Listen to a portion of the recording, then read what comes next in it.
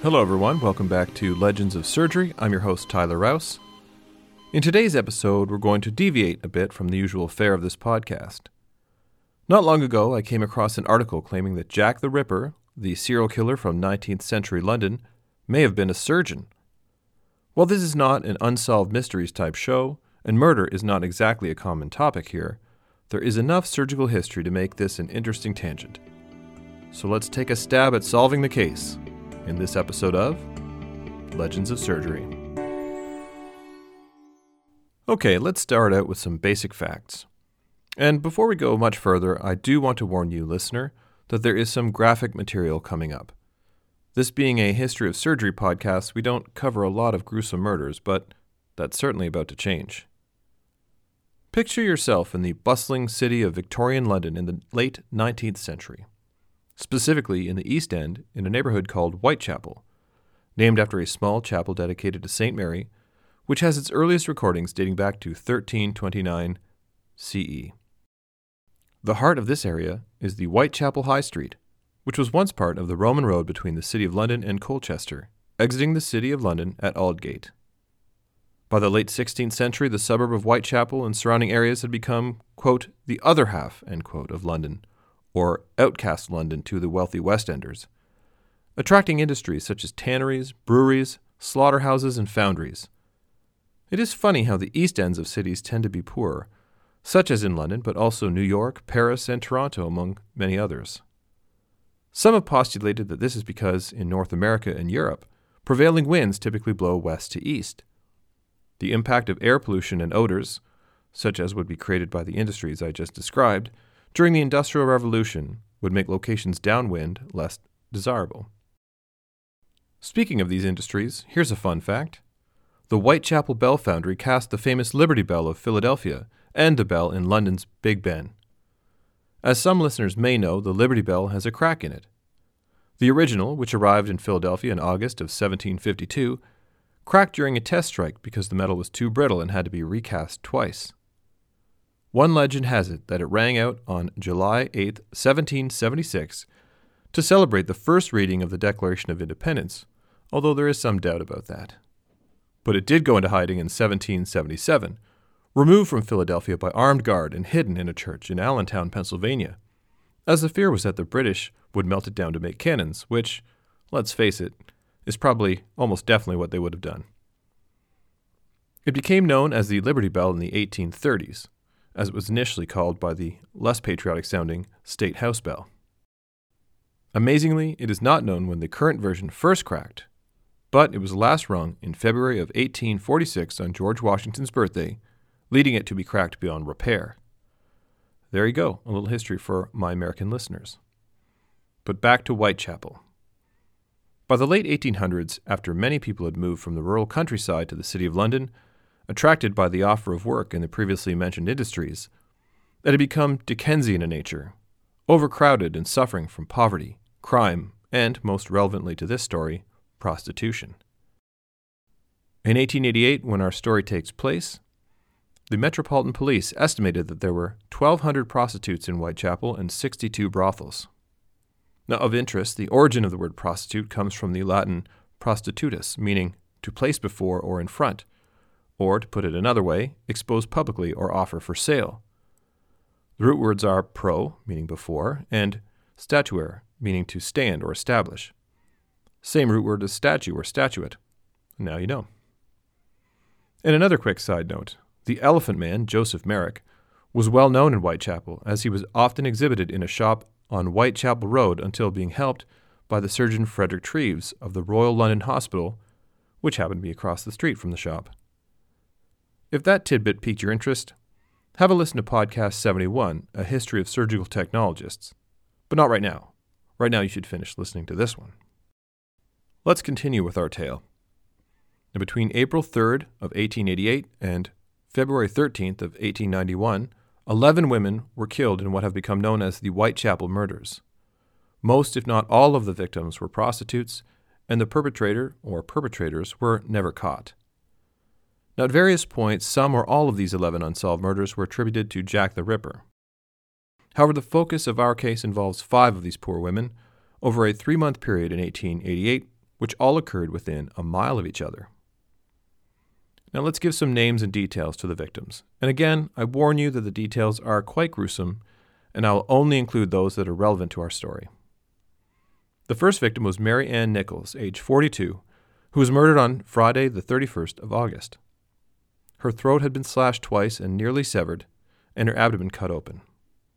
The second, Annie Chapman, a 47-year-old prostitute, was found on September 8th. Her head was almost severed and her abdomen cut open, and part of the vagina and bladder had been removed. Soon thereafter, on September 28th, a letter was received at the Central News Agency signed Jack the Ripper, which is the origin of the name, threatening more murders. The name caught the public imagination, and Whitechapel was obviously in an uproar. Riots broke out as crowds attacked anyone carrying a black bag, as a rumor had spread that the Ripper carried his knives in such a bag. And who else carries blades in black bags? Makes you wonder if the crowd suspected a doctor. The 30th of September involved not one, but two murders within minutes of each other. The first, a prostitute named Elizabeth Stride, was found at 1 a.m., her throat cut, blood still pouring from the wound, suggesting the killer had been disturbed in the act. 45 minutes later, the body of Catherine Eddowes, 43, was found just a few minutes' walk away, again with a cut throat. In addition, her abdomen had been cut open, and the uterus and left kidney had been removed. Rumors caught the imagination of the people of London. Jack the Ripper was a mad doctor, or a Polish lunatic, or a Russian czarist, or an insane midwife. Now the fifth, and for our purposes last, victim was killed on November 9th. Mary Jeanette Kelly, 25, was found in her room, again with a cut throat. And again the body had been dismembered, including removal of the uterus and kidneys, and the heart was missing. This is considered the end of the Jack the Ripper killings, as the other Whitechapel murders do not fit the same pattern. And it was this pattern that led to a number of possible suspects. Some estimate more than 100 different people have been suspected at one time or another. Given the disembowelments and removal of organs, many thought the murderer would have the skill set of a butcher or surgeon. This leads us to our suspect, who is connected to the final victim, Mary Kelly. We'll get to this connection in a minute, but first, let's learn about the accused, the Welsh-born London obstetrical surgeon Sir John Williams. Born in 1840 in Gwynfe Hamlet, or Blaenlinet, Carmarthenshire, Wales, and apologies for my pronunciation, he went on to a normal school in Swansea, so called as they were meant to instill and reinforce particular norms in students, and had a short apprenticeship with a Swansea doctor. From there, Williams continued his education at the University of Glasgow, and then went on to the University College Hospital in London to study medicine, graduating in 1865. Williams obtained junior appointments at the University College Hospital, Brompton Hospital, and Hospital for Sick Children before returning to Swansea. After a few years of general practice, he was persuaded to apply for a post of assistant obstetric physician at the University College Hospital in 1872. Williams obtained the rank of obstetric physician in 1883, professor of obstetric medicine in 1886, and had appointments to the staffs of Royal Waterloo Hospital for Women and Children and the General Lying-in Hospital. In fact, the surgical legend Joseph Lister became a consulting surgeon at the General Lying-in Hospital in March of 1879, 1 year before Williams did. I like to think that their paths must have crossed at some point. Now let's take a minute to talk about the name of this hospital, as it's quite odd. Lying-in is an archaic term for childbirth, and more specifically, the period of time before and after delivery that was prescribed for mothers. The postpartum period was often a month long. The hospital itself was one of the first maternity hospitals in Great Britain, opening its doors in 1767, and it only closed in 1971.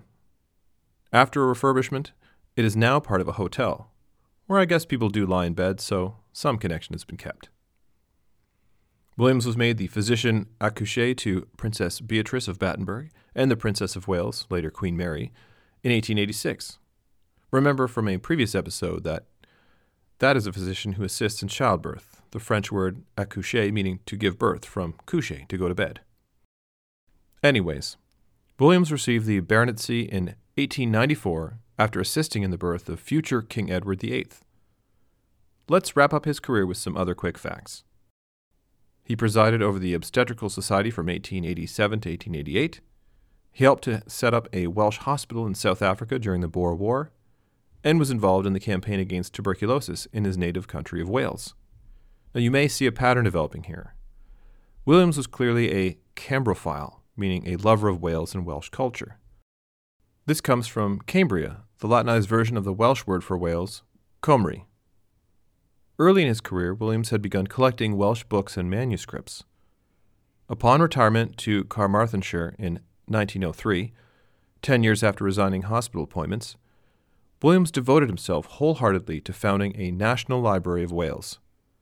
This project was realized in 1906, and his collection formed an integral part of the library, and he himself was chosen as its first president. To wrap up the story, he married Mary Hughes in 1872.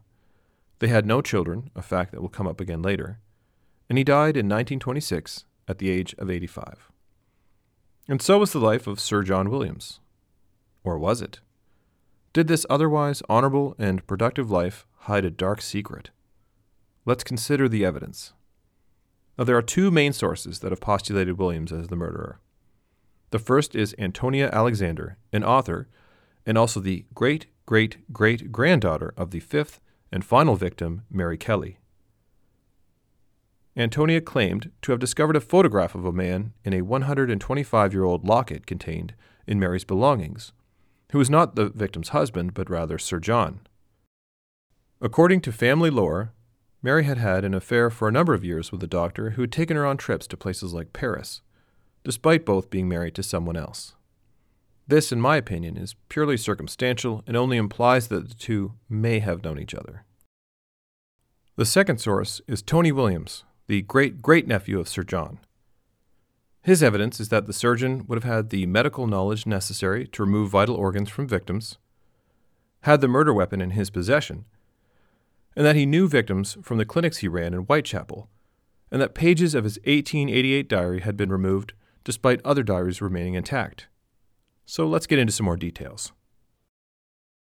As we already know, Sir Williams worked at several London hospitals, but one that I did not include was the Whitechapel Workhouse Infirmary, where all 5 victims were treated at some point.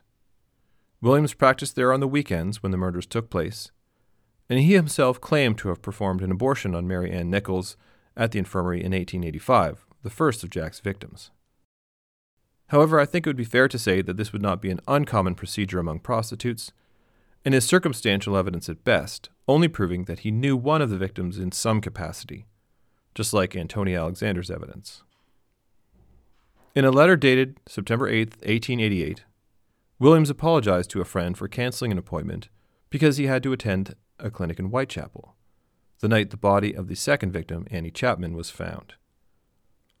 And apparently Williams ended his medical career and returned to Wales, as previously described, around the time of the last Ripper murder, although other sources have him practicing in London for a few more years. All of this evidence places Williams near the scene of the crimes and shows some passing familiarity with at least one victim, but it is hardly damning evidence. Now let's consider the murder weapon.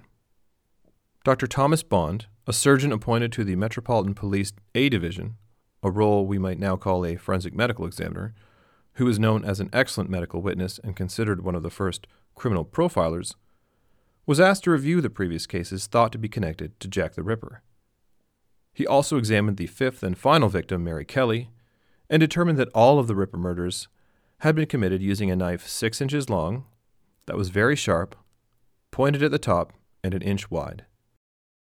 This description matches the surgical knife owned by Williams and was given to the National Library of Wales, where it still resides today, along with his diaries and several slides of uterus tissue, which I'm interpreting to mean endometrial biopsies. Tony Williams claims that this is the very knife used in the murders, and the slides prove his interest in female anatomy and fertility, which leads us to the issue of motive.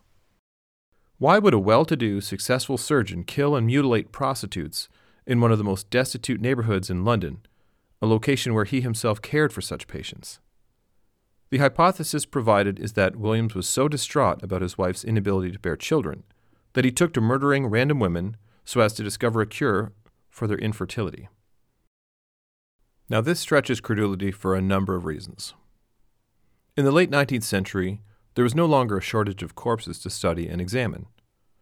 Williams, as an obstetrician, would be very familiar with the most current medical information and would have access to many patients with infertility that he could learn from without committing murder.